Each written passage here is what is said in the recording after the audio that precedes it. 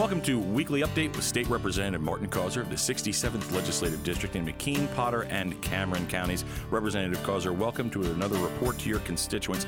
We'd like to start off this week by giving a brief review of the budget that was recently passed, the good, the bad, and what else is in there.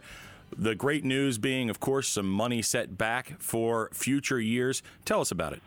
Well, the budget that we recently passed is a good proposal. It's one that funds the core functions of government, things like public safety and public education, all things that matter in our communities, all things that are very important for state government, while at the same time it plans for our needs for the future. The budget directs $2.6 billion into the state's rainy day fund, which is the equivalent of the state savings account, to be used for future needs or future budgets.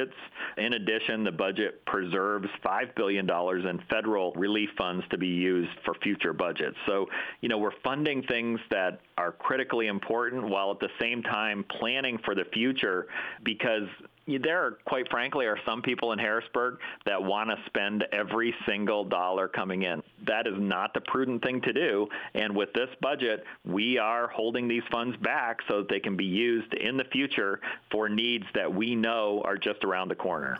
The next thing we'd like to talk about, Representative, is the governor's use of his veto pen. The first thing that he vetoed recently was House Bill 1300, and that was our election reform effort. What happened here, and how do we move forward? Well, this was a comprehensive election reform measure that had multiple provisions in it, including one that enjoys broad bipartisan support that I think is critically necessary, and that's expanding our voter ID law. We have to show ID for nearly everything we do, and voter ID is a way to make sure there's integrity in the system. People walking into the polls or voting by mail, showing ID and proving that they are who they say they are is truly an integrity measure so that people will have confidence that there is no problem with the system. So I think we need voter ID. Unfortunately, the governor vetoed this measure, but I expect the House to take up legislation this fall that will amend the state constitution to require voter identification, and that will not require approval of the governor or the executive branch. Another thing that he stroked the veto pen on was vaccine passport legislation. This obviously quite controversial.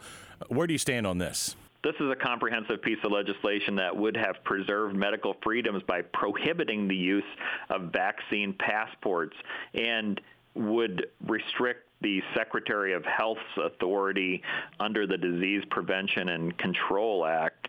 So a number of provisions in this, I think the governor's veto of this legislation is misguided, and it's something that we will continue working on. The next thing, Representative, that we're going to talk about is an effort to make sure that school children aren't left behind from the results of this pandemic. What's going on here, and what do parents and students have the right to do? Legislation that we've passed creates additional opportunities for school children across the Commonwealth. Recognizing the challenges created by the COVID-19 pandemic, we recently passed legislation that will allow students to repeat their 2020-2021 grade level to make up for that lost educational opportunity. So under Act 66, parents, guardians, as well as students over the age of 18 have until July 15th, and that's just coming up next week, to elect to repeat a grade level. So I want to point out that July 15th is the deadline to make that decision. And finally, Representative, good news for fire and emergency services across the Commonwealth, especially in your area. What's the latest? Our fire and emergency service organizations all across the Commonwealth are struggling, and they certainly are here in our region. Recently, departments have been awarded more than $445,000 in grants from the state. This is the annual program that we've been able to continue funding with slot machine gaming revenue. It's not general tax revenue. Since its inception, this program has provided nearly $7.4 million in funding to fire and ambulance companies here in McKean, Potter, and Cameron counties. Representative Causer, thank you for this informative report to your constituents, and tune in again for another weekly update with State Representative Martin Causer.